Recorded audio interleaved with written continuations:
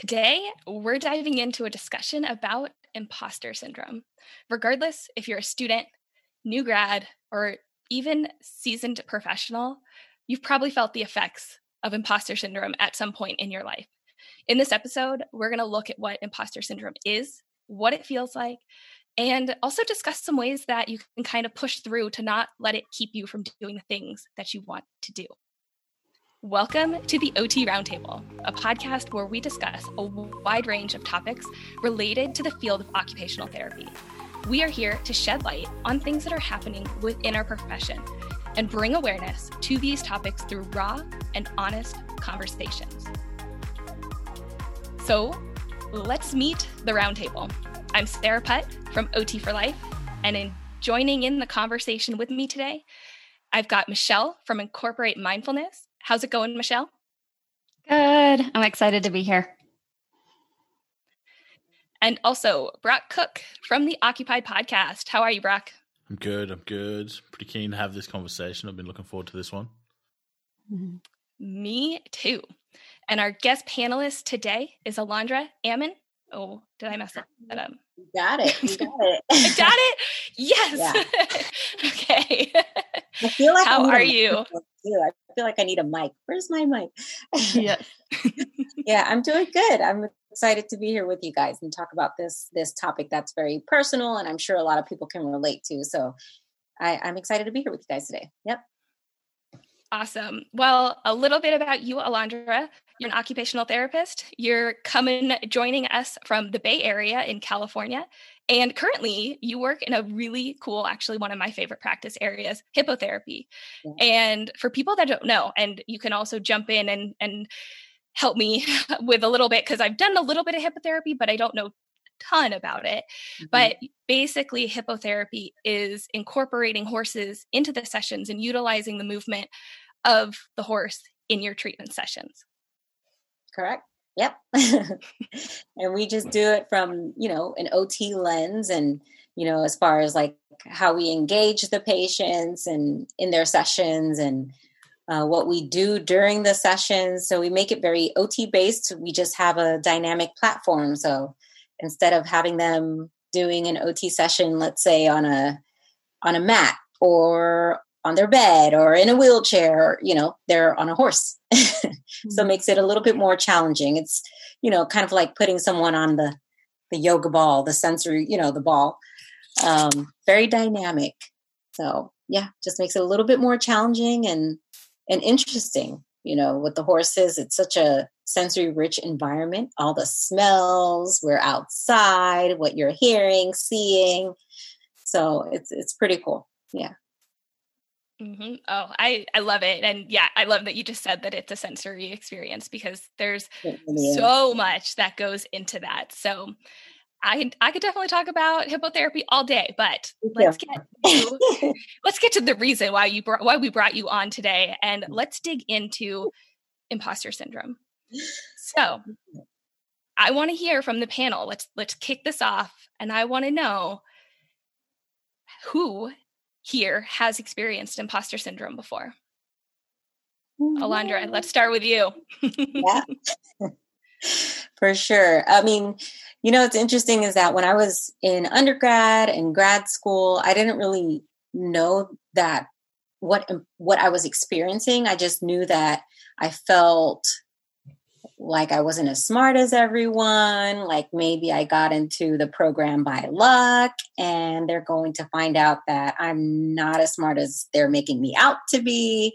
And everyone in my class was so smart and my cohort. And I'm just like, I don't know if I can keep up with these people, and it wasn't until I went to a conference, the National Conference on Race and Ethnicity. It's called NCORE. That I found out about imposter phenomenon. So originally it was coined as imposter phenomenon by Pauline Rose Clance and Susan Imes in 78. So it's been around for a while. And they defined it as the intellectual experience of the internal experience of intellectual phoniness. So I've had people ask me, well, what's the difference between imposter syndrome and, being self-conscious, or, it's different in the sense that we are talking about your intellectual capacity and your abilities. And when that is being questioned, that's where this comes in versus, I could be self-conscious about my hair or my clothes. It's not the same thing. So yeah, I forgot what I was saying after that. That's right. I can definitely relate to that. I'm feeling that right now, actually. It's why? You're so smart.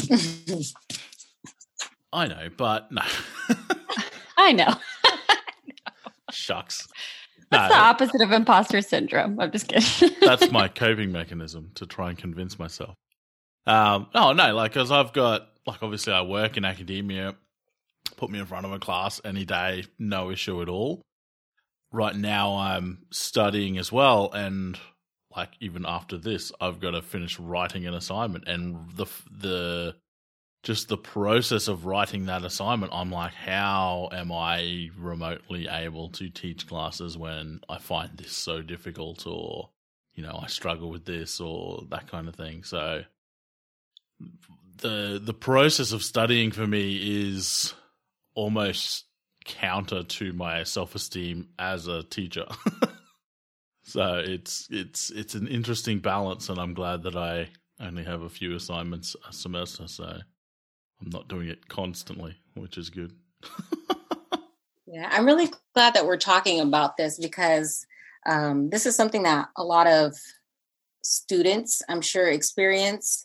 And what I was kind of talking about earlier is that, I experienced this in undergrad and grad school, but I didn't know what I was experiencing. I thought my internal self-talk was normal. It was okay. I didn't feel like I was up to speed on the material as everyone else in my class. I felt like everyone was getting A's on exams, and I am getting a B or B minus, sometimes a C or lower. And I'm like, I shouldn't be here, and I didn't know that what I was experiencing had a name until that's what I was saying, until I went to a conference called NCORE, which stands for the National Conference of Race and Ethnicity.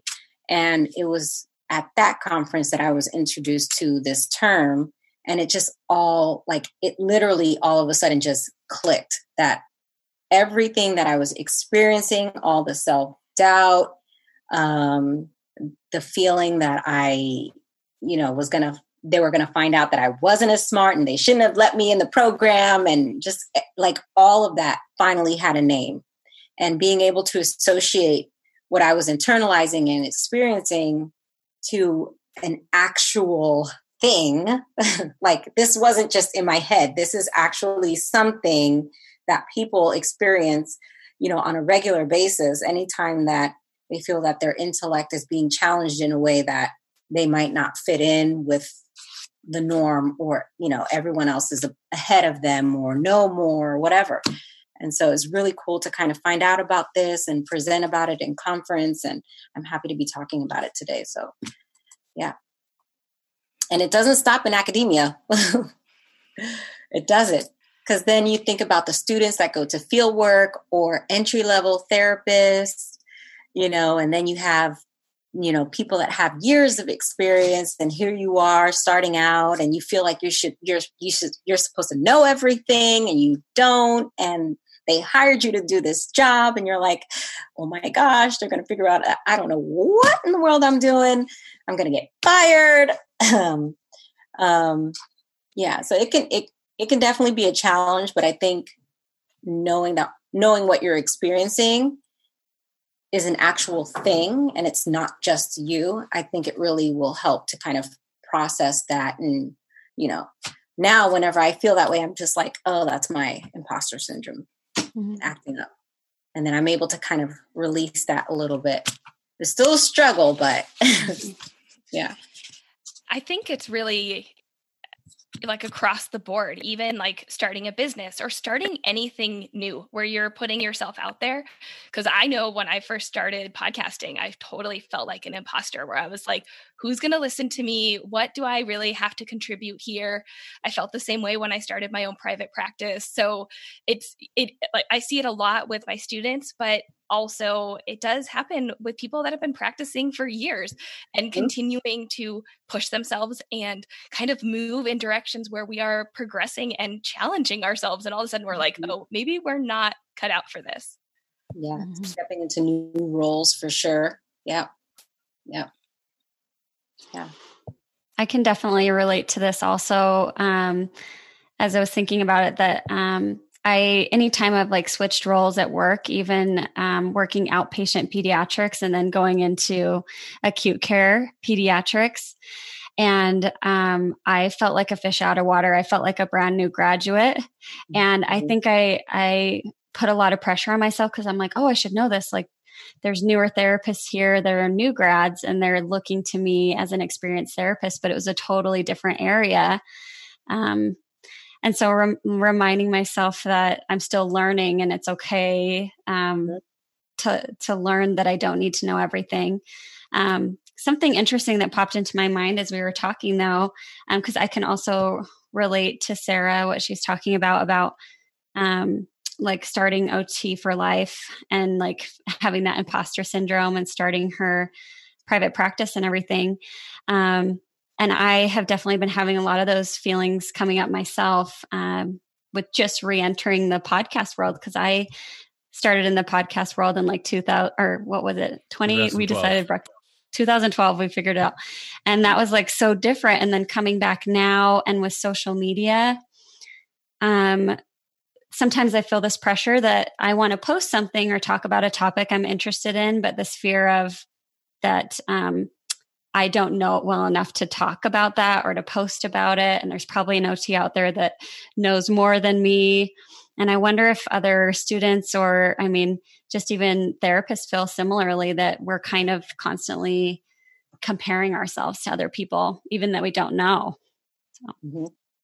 Yeah, I'm sure that's the case for a lot of people, for sure. I do wonder, so we were talking at this earlier and Michelle said to me, she's like, oh, but you never get imposter syndrome. And I was trying to work out, I was just thinking before about like why that, because I've heard that from other people before. And I'm like, I'm trying to work out why I give that impression sometimes, because it's definitely not true. And I wonder whether or not it is, at least for me, something that shows itself more when I'm trying to do something that I'm not in control of. Like I was saying before, like my study, like that's something like I'm not controlling what I have to write. It's not my choice. I'm just doing what I'm told, kind of thing. Whereas a lot of the projects like that Michelle would know me from are stuff that I'm completely in control. I do what I want, like the podcast and some of the social media stuff that I'm involved in, etc. But then I was also thinking like of Sarah's example of starting a private practice. And I'm like, if I was starting a private practice, I think I can foresee that I would experience it then, even though I am in control of the process and that sort of thing. So is there any kind of theory or idea about when it, I guess, manifests more often, or is it different for everyone? Or yeah, it's definitely different for everyone, because it, you know, the way you experience something might be completely different from how I would experience it, and Sarah and Michelle. So, but at the end of it, the core of it, it's really just a matter of when you're feeling that your intellect is kind of being challenged in a way and you don't feel adequate enough or prepared enough or smart enough or, you know, anything in that realm. And so different things can bring that up, but it's not uncommon to see it in school, of course. You know, you're around so many different peers, and there are some, I think it's interesting that you said that, you know, people will tell you that they don't really feel like you have that or would experience that. And there are some behavioral patterns that Dr. Clance and Susan Imes, you know, created or came up with after doing their research, and that one of them is that people who experience imposter syndrome tend to be extremely hardworking. And so, definitely not me then. That's why I get told that I don't have it. I'm going to call you out. You just said you're going to work an 18-hour day. I mean, yes, but that's I'm going to call you out. Yeah, okay, fair. But that's because I don't have a choice. No, I'm pretty sure you're pretty diligent and you get things done. You're pretty consistent with your podcast. I'm pretty sure you're consistent with your students and teaching and your assignments. Do you not do them? I'm sure you do. Before the due date, they are done. Yes. There you go. well, okay. Check this out. Another behavioral pattern that they, found that seems to be a consistency with people who experience imposter phenomenon is procrastination and fear of failure. Mm-hmm. So I do have it in huge amounts. You can take their scale. I'll give you the link, so maybe you could post it in the description. But they do have a scale that you can take. You can take it, and it's not it's not a formal assessment. But the higher the number, then there's a good chance that you probably have symptoms of imposter syndrome. So on that, do you think, or have they said, or do you know of? Is it a matter of these symptoms, for lack of a better term, show up when you are experiencing it or you probably are experiencing it? Is it a matter of addressing the symptoms, like addressing the procrastination in order to get rid of it, or is it unrelated in that regard? Yeah, so what they found is that because people who experience imposter phenomenon are so worried about being found out that they're always constantly trying to do their best. Mm-hmm. And so that's what makes them hardworking, right? Because they don't want anyone to find out. And it's not even that we're consciously thinking, I have imposter syndrome, I'm a fraud. It's just this panic and fear that sets in, and we got to show up and show and prove. And so we work hard and try to get as much information and do our research and study our butts off. And so that's kind of where the work hard comes in. But as far as like the procrastination and the fear, sometimes it's almost like self-sabotage in a way. Like, you know what, I don't know as much about this. I'm just going to kind of wait till the last minute and do it. And you know what, if I get a good grade, well then amazing, but I'm not expecting a good grade because I'm not good at this, and so kind of tend to put things on the back burner and just wait to the last minute. And then have to pull an 18-hour day to write an assignment. Mm-hmm. It's like you're in my head. Yeah. When I was a new grad, there was a saying that everyone used to say, like, fake it till you make it. Does anybody else say that? Yeah. And is that like, I'm wondering if that was kind of like a coping mechanism that you're still learning, and to be honest, there are times that I still feel like I'm faking it till I make it, that I don't know everything. Is that kind of like a symptom or like where you're feeling like you kind of like have to put on this show, but you're feeling insecure with yourself and maybe you know more than you think you do? Or I'm curious what you think about that. Probably a combination, because so for me during grad school and experiencing imposter syndrome, it wasn't like one day I experienced it, the next day I didn't, one day I didn't. It was like a continuous struggle. And so when I hear fake it till you make it, a lot of people who experience imposter syndrome, I don't know if we ever really make it. Like, I don't know if we ever really fully make it. You know what I mean? Like, we'll work hard and do what we have to do, but I don't know that we can ever tell ourselves like we made it. You know what I mean? Like, even with my YouTube channel, I still don't consider, I'm like, yeah, I did it, but and like, Brock, you're pretty established and you have your podcast. Do you consider like you've made it? You are a reputable, like, recognizable. Say that I'm that.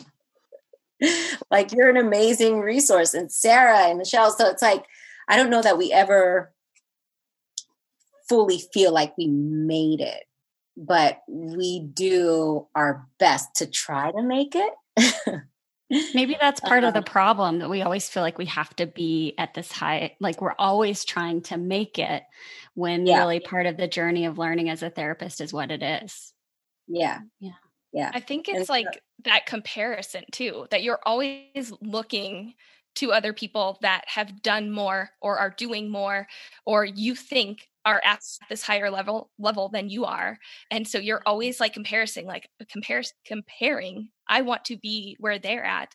And I know, like, I've said this to people in the past, like, especially like, we'll talk about like podcasting for instance, right? Like, if you listen to a podcast and you're like, I want to start a podcast, and I listened to this podcast that's been around for 10 years and they're amazing, and you want to sound like that, it's not like, you can't compare somebody's middle or end or towards the end to your beginning. But when you're in the trenches and when you're trying to figure it out, you're listening to the people that have been doing it a whole lot longer, or at least have a little bit more experience of it happening. So, and you can relate that to anything. So if you're a student and you are going out into practice and going onto your fieldwork, and you're looking up to your supervisors, you're looking up to the other therapists that are around that have been doing it longer than you have. And so you just sit there and you're like, man, I wish I could be as smooth into my transitions. And I wish I could think as fast, like on the fly, to be able to do all those treatments and everything. And so it's this constant comparison that I know for me, like that, I think that's what ultimately gets me. And I always try to not compare. But again, it's like trying to put yourself out there and challenge. You're always going to be looking at people that are doing it, like, that have been doing it before you have. Yeah.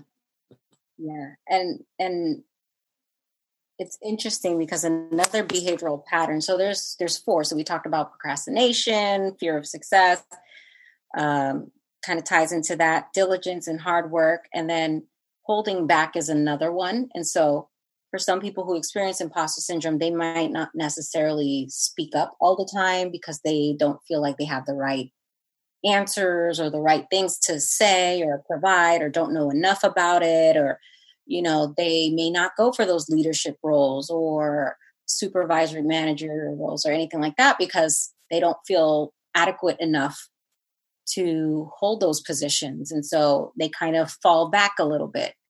I know for me, a huge thing was I didn't like to speak in class. But once I found out about imposter syndrome, I was like, I'm going to try speaking up in class more. And I did. And a lot of times I got the answers right. But before then, I was so terrified of like making a fool out of myself and talking in class and speaking and answering questions because I was like, I'm going to get the wrong answer. Even though I may say it in my head and be like, oh, I should have said it, you know, after the fact, because I'm like, oh, I was right. I should have said it. So it's just interesting how this whole phenomenon just kind of plays on our mental, you know, and it can really be, I don't want to say debilitating, but for lack of a better word, it can really kind of be crippling for some people. I love that you went from the woman who's afraid to talk in class to starting a YouTube channel.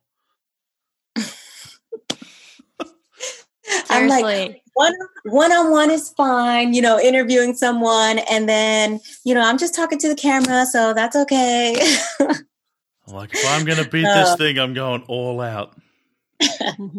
I mean, but really, I've had to work through this, and I think really just kind of understanding what this is has helped me a lot, because before this, there's no way I would have started a YouTube channel. It just wouldn't have happened. I wouldn't have presented at conference. Like, no. And even when I presented at conference, I still felt like I didn't know enough to talk about it and be presenting at conference. I'm like, educators are here. What do I have to say about this? But yeah, I've been working on it. Brock. And that's what, yeah. And that's kind of what it takes to kind of overcome this, you know? And really, I think, you know, one of the things that we talked about when we did our presentation was what are some ways that educators and faculty can help support students, and how can students ask for support or find resources to, you know, navigate their imposter syndrome. And so I think it really helps to have people that understand what it is and be able to provide guidance and be like, it's not all in your head. You're here because you deserve to be here, and just kind of provide them the guidance that they need. Yeah. I see a lot of links between what you're saying with regards to imposter syndrome and a variety of theories related to motivation, especially when we're looking at motivation to change anything, behaviors, that kind of thing, because there's a lot of those sort of theories talk about having to overcome the uncomfortableness. Change is uncomfortable. It sucks. Doesn't matter what it is. Small, big, moving house, or separating from a partner, or, your favorite lunch shop is closed today. Like, any change comes with it with some sort of inherent uncomfortableness that we need to be able to overcome in order to make that change. But also, we need to be resilient enough to be able to sit with that uncomfortableness, because if we're not, then we don't make the change. We're not able to make the change. If all the ducks align, but we're just not able to sit with that uncomfortable feeling long enough to make the change, it doesn't happen. And I kind of, when you were sort of describing all of these different functions or all of these different aspects of imposter syndrome, my brain's automatically making the link between those two, in that imposter syndrome seems to be, with regards to academic capacity, it's that uncomfortable feeling. It's that uncomfortableness of change. And we either need to work out a way of, because it doesn't last forever. It's kind of like a craving. It lasts for, a little bit and it goes away and it might come back again later. It's not or for me anyway, it's not a consistent, forever kind of feeling. So you either need to work out a way to overcome that, or have the resilience to sit with it. Because again, it's an uncomfortable feeling. It's not going to kill you. It's not terminal. It's just a feeling. It's an emotion. It's telling you something. So I wonder whether there's been any thoughts or research about even just the resilience of sitting with that feeling. I guess kind of a mindfulness thing. Sitting with it, acknowledging it that it exists. And whether or not that has any impact on how it makes you feel, kind of thing, if that makes sense. Yep. I think that the main thing that has to happen first is that people have to recognize what it is that they're experiencing. So without recognition of what it is that they're experiencing, they're just internalizing it as it's just me. It's just, this is what I do. I get into my head. I'm not, I don't belong here. I'm not good enough. There's all that. But I think once we give that a name and we understand what that represents, then I think that's when we can make that connection of how do we now process this from being just in my head and processing it in a healthy way that allows me to cope and re-strategize how I'm going to approach these symptoms that come up, that arise. And that can be a process for some. And some people might be better than others as far as kind of get out of my head, and other people, it's a little more of a struggle, especially if you're in school and school's 4 years or however long, you're dealing with this for a while, So I think education on this topic, and then talk around it and finding supports for people that are experiencing it. For me, mindfulness has been pretty helpful. It still creeps up every now and then, but like I said, I'm able to put a name to it and kind of just, okay, that's what's happening. This does not define you. You are smart, even though I don't fully believe it at times. It's fine. It's fine. And it is. It's usually fine. But man, there have been studies to show that, imposter syndrome can lead to heightened anxiety and stress and depression. And so there is that mental health component to it that can be really, crippling. So unless you have the resources to help navigate that, you're just kind of stuck with it. But there are ways for sure. It'd be good to see more research on how to mitigate the experience of imposter syndrome. Yeah. I think one of the big things that I've been trying to do, especially when I get in kind of this like negative spiral of imposter syndrome and anxiety and not sleeping and whatever else happens, is really just trying to reframe my mindset around it. Because I think so often people that are experiencing imposter syndrome, we are thinking about success and failure. And a lot of times we get so stuck on, I have to make my goal because I have to be successful. Otherwise I'm a failure. And like, especially like think about if you're a student in school and you have to take a test, you get a test back, you get a high grade, then you can say, oh, I'm successful on that. You get a low grade, that you failed in it. And you get that like immediate kind of external feedback to what's going on in that situation. But then you get out into practice and you're doing something, you might not get that external feedback that you are seeking out, that success or that failure. You're kind of sitting with your own emotions about it.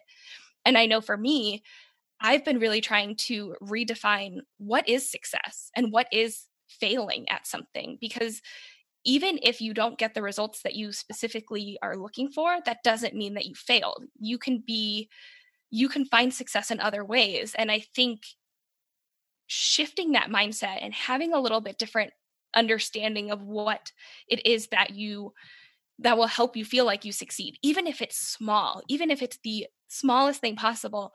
But just because you didn't get everything that you wanted doesn't mean that you fail. You can still succeed even if you're not getting that external feedback, that external motivation that you're kind of striving for. Yeah. And that can be challenging.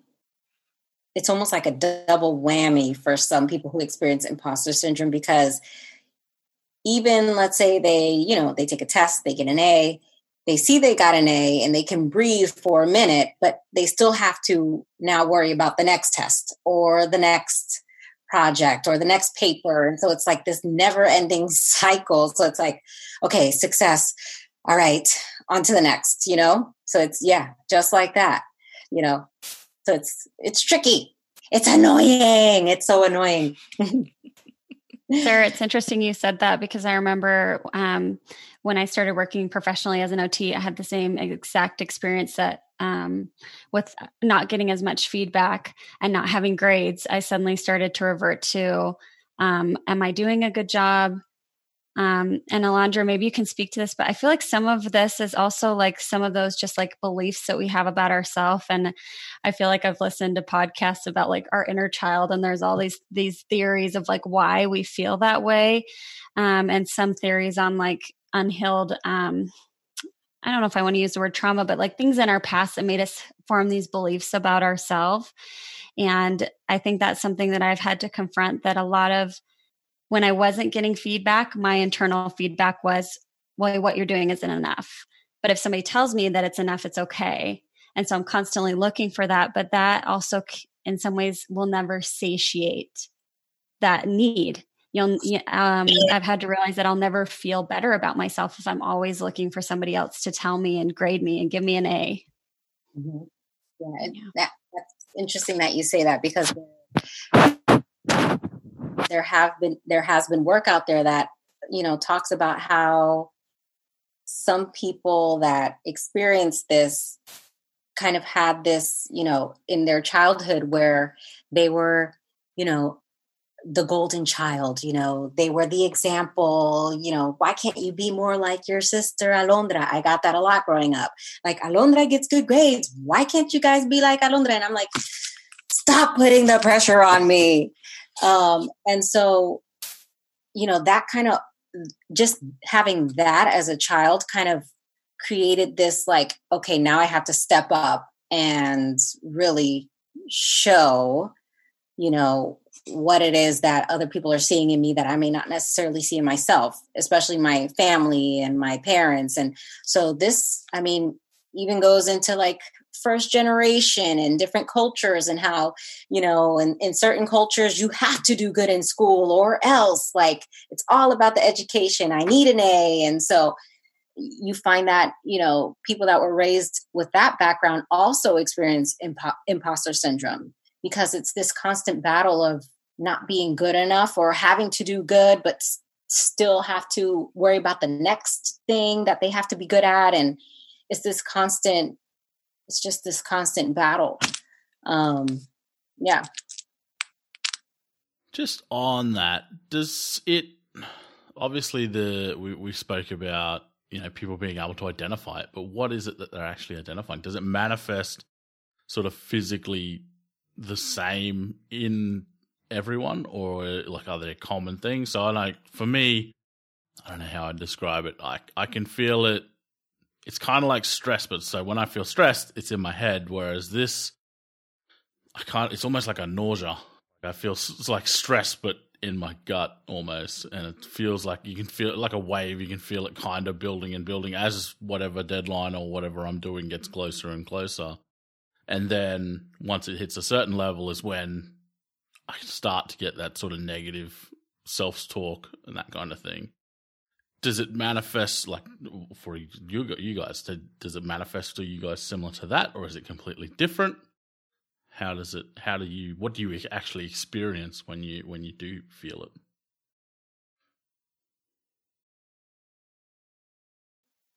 Oh, your mic is off. I was unmuted. Sorry. It's funny. I was actually just telling somebody this earlier today, but I've been on quite a few silent retreats, and they're exactly how they sound, that people are silent and you're meditating and things like that. And it was fascinating to me, the internal stories that would show up when nobody else is talking, that it was so quiet that my internal dialogue was what was showing up. And I had this realization that I could be, in a room full of people, and I'd have thoughts about, oh, that person thinks this about me, or, oh, that person didn't want to sit by me at the lunch table. Or, I had all these thoughts popping in my head. And it wasn't until like it's complete silence and I don't know a soul here that I really had this realization of like, those are actually not real. But I think it took me, and so those same thoughts carried over professionally and in school of like, you're not doing good enough. You're not likable enough, whatever it was. That for me, it took almost like a silent retreat to dampen out everybody else's voice, to realize that some of it was my own internal dialogue. So I think for me, my clues of imposter syndrome are the internal dialogue, like noticing my thoughts, like, oh, there's a thought, you're not good enough. Or I think, like you were saying, Brock, I also do get like the physical symptoms. I get a lot of like the racing heart, the pit in my stomach as well.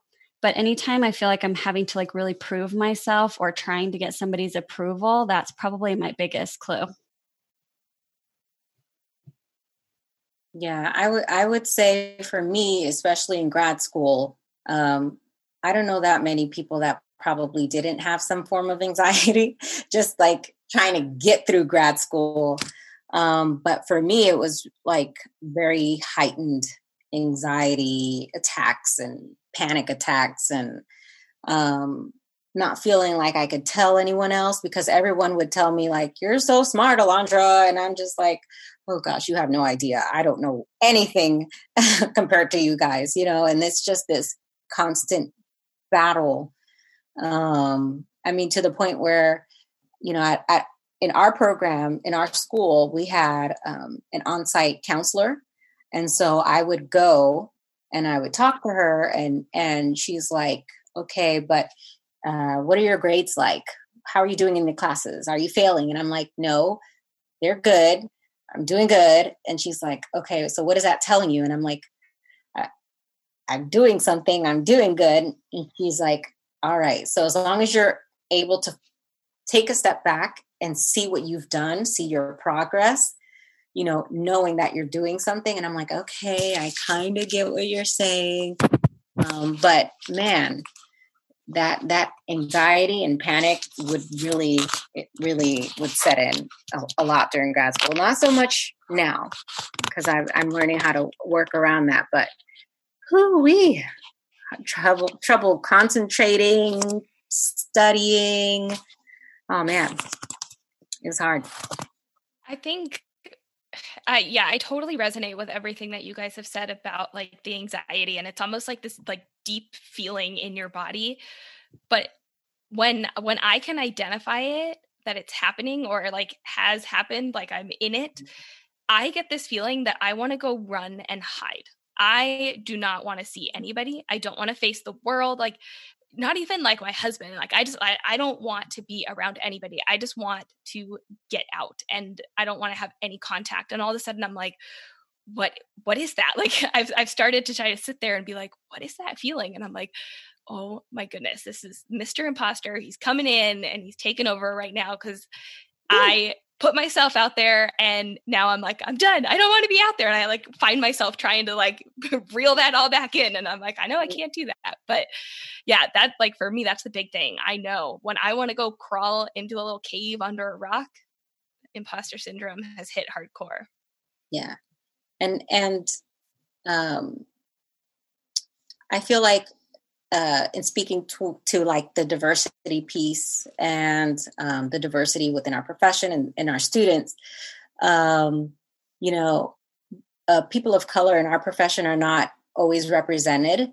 And so what we find is that when we get to OT school, to graduate programs, we have even less representation. And sometimes we're like the only one or one of two. And so we really have to prove, we get this sense and feeling that we really have to show that we belong here. We are, we earn this space. And so we're constantly struggling and trying to battle and prove ourselves. And so it's not uncommon to see it a lot in people of color, especially in programs that don't necessarily reflect them as well. So that's another piece that, it's just interesting how it manifests. It's not, when you think about it, it's not surprising, but it's still interesting how it manifests itself in people. How do we fix it? What's the magic bullet? How can people get rid of it? I don't know if you can totally get rid of it. We will always have those times where we will just question ourselves and be like, man, I have no idea what I'm doing. And somebody is going to see that. So I think I need to run and hide like Sarah. But really, I think just educating yourself on what it is. I have this, I'm using the book as a prop for my computer right now, but I have this book that I absolutely love. When Rose Clance and Susan Imes first did this study, it was specifically geared towards women. And the women that they did the research on were high achieving women in, lawyers and doctors, and even OT was represented in their research. So these were like high achieving women. And there's not enough study to suggest it's more women than men.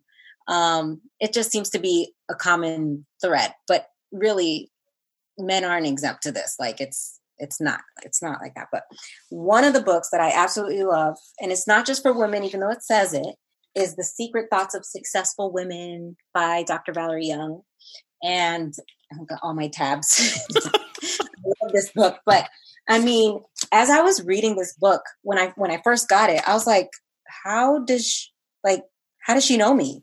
Like who told her all of these things about me? Like, and I just I'm keep flipping the page and I'm like, who told her? Like, oh my gosh. And just, if someone created a book about it, you're not alone, and that really helps, in processing this. So I think the more we kind of educate ourselves on, you're not alone. There are other people who experience this, people in high positions. I'm talking about, presidents and, people in these amazing leadership positions, and they experience it too. So it's like, it's a range. And so as long as we recognize it and read a little bit about it and do some research, and I think we personally, each individual has to kind of do their own work with it as well. I think that's how we start to kind of break that barrier and putting a name to it. I really feel, I mean, for me personally, I felt like putting a name to it really has helped me a lot, you know, because I'm like, okay, it's, I'm thinking these things, but I know it's the imposter syndrome. And that has really helped tremendously for me, because I'm starting to come to the realization that I do have skills. I am resourceful and I can get things done. Mm-hmm. I just need to work through that and get over it. Like, this isn't a reflection of me. It's my imposter syndrome.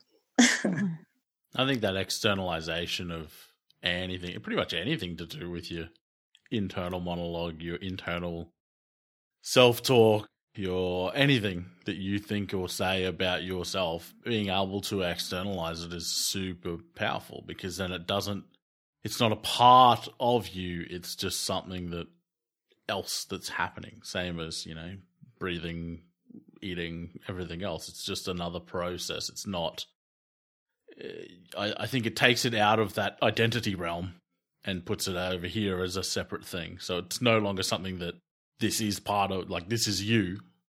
You know, you are not good enough, you are not blah, blah, blah, but it's, you know, this thing says that I'm not good enough, but, you know, it's over here now.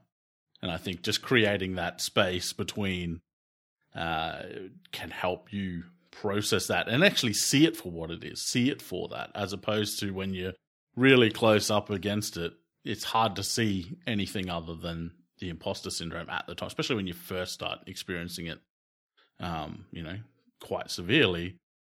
It's hard to see the forest through the trees. Yeah, so.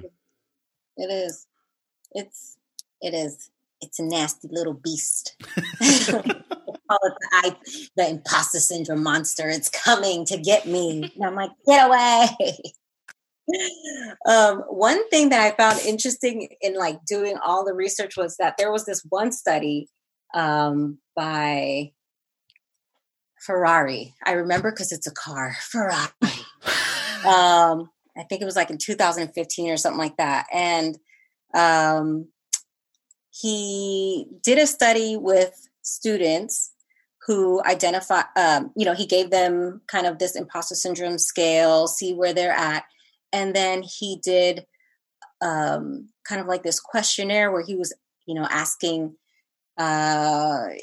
if you had answers or something like that, would you cheat? And just basically kind of talking about like academic honesty and dishonesty and plagiarism, you know, all of that integrity and all of that. And so what he found in his study was that the people who had lower symptoms or didn't identify with having imposter syndrome, you know, symptoms, were actually more likely to report dishonesty, like admit to cheating and being a little bit more dishonest in their work and what they're doing, compared to people who have had higher symptoms of imposter syndrome. They would, you know, cheating, it's not happening. Academic dishonesty, not happening. And that's because that whole work harder piece, have to show and prove. And it was an interesting study. I'm like, yes, it's true. There's something positive about having this. I'm not a cheater. Like, and I, you know, because you struggle with imposter syndrome, the last thing you want to do is get caught cheating. You know, you already don't feel like you belong. You don't want to do something to jeopardize that for real. So it was just an interesting study. And I'm like, oh, okay, something positive out of all of this.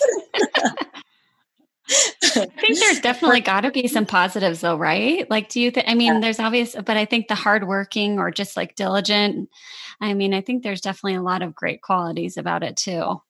And then the not a tendency to cheat. Yeah.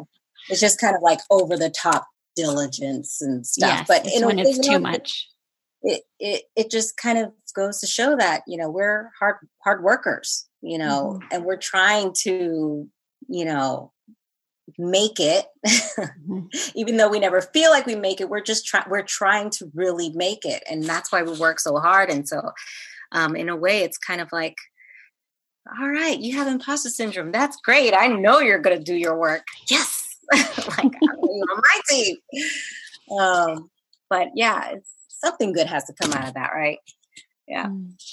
So, Alondra, we always like to finish with asking our guests to come up with a little challenge for our listeners out there. So, since we've been talking about imposter syndrome and kind of getting past it and what to do about it, do you have any thoughts on a little kind of challenge that we could ask people to partake in, maybe to go do something that they have been thinking about that they want to do?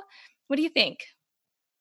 Yeah, I mean, I think for anyone who thinks that they might be experiencing this, the first thing I would ask you to do or challenge you to do is take the imposters. Oh my gosh, I want to make sure I get the name right. The Clance Imposter Phenomenon Scale, and I'll give you guys the website and the link. And take that, see what your results are, and then go from there. It's really eye-opening for people who feel like, I don't really. They might find that they're kind of in the middle somewhere. And for people that are like, I think I have this, but I'm not sure, they're probably going to be on the far end. So I think that'll be a good challenge to kind of see where you're at on the scale. And then, man, I'd be curious to know what people kind of got on the scale. What were the range? That'll be pretty interesting. Post it and I tag love us. that. Yeah. What was that, Brock? Post it and tag us so we can have a look. Yeah. Do we have to share our score, like our number? Is that, or will we have a vulnerability hangover? It has like a range. Okay. Each number falls within a range. And so it'll say like something like, moderate experience, frequently have experience of imposter phenomenon, intense experiences of imposter phenomenon. So you don't have to put your score, but you're going to fall in one of those categories. So you can say which category you fall in. I'd be interested to hear if if you score moderate and you think that's accurate, like you feel like, yeah, okay, I can relate to that. Like it does feel moderate, or, I feel like that's a bit less than I actually feel it, or that's more than I thought I was going to score. I'd be interested to see what people feel about their scores more than the scores themselves. Yeah. Yeah. I feel like a lot of people will probably be not as shocked about the scores. Yeah. I was on the pretty high end. I can tell you now, I was intense. If I took the love the vulnerability. I was like, ooh, I was through the roof. But I could tell you, like, if I took it now, I would probably be, on the lower end. The lowest is like less than 40, and then it goes to moderate, frequently, and intense experience. So probably between moderate and the lowest, I would say I'm probably at right now. But man, it was up there. I love this challenge. I was just going to say, I love this challenge, Alondra, because you said like finding supports is so important. And like you even saying that, I think for listeners will give them some comfort. Like there are other people out there that score in the intense range. Like where are my, other intense people at? Or I think that'll be huge. You're not alone. Seriously. Yeah. So yeah, you'll, and I think that's probably what will be shocking, if anything, is when we start getting results of this, if people take the assessment or the scale, that they'll find that more people are in the similar range as themselves than less. And I think that'll be kind of eye-opening. And maybe even people that they know who they're like, oh, they're good, man. They're smart. They got this. And to see them in a higher range, that might be shocking, if anything. Yeah. Yep. It's the one time. I'm so curious now. I'm going to have imposter syndrome about whether or not I have imposter syndrome. It's very meta. There's no right or wrong score, Brock. You're not alone. Just know you're not alone. Just know you're not alone. Either way. Yeah. Seriously, you're not. Yeah.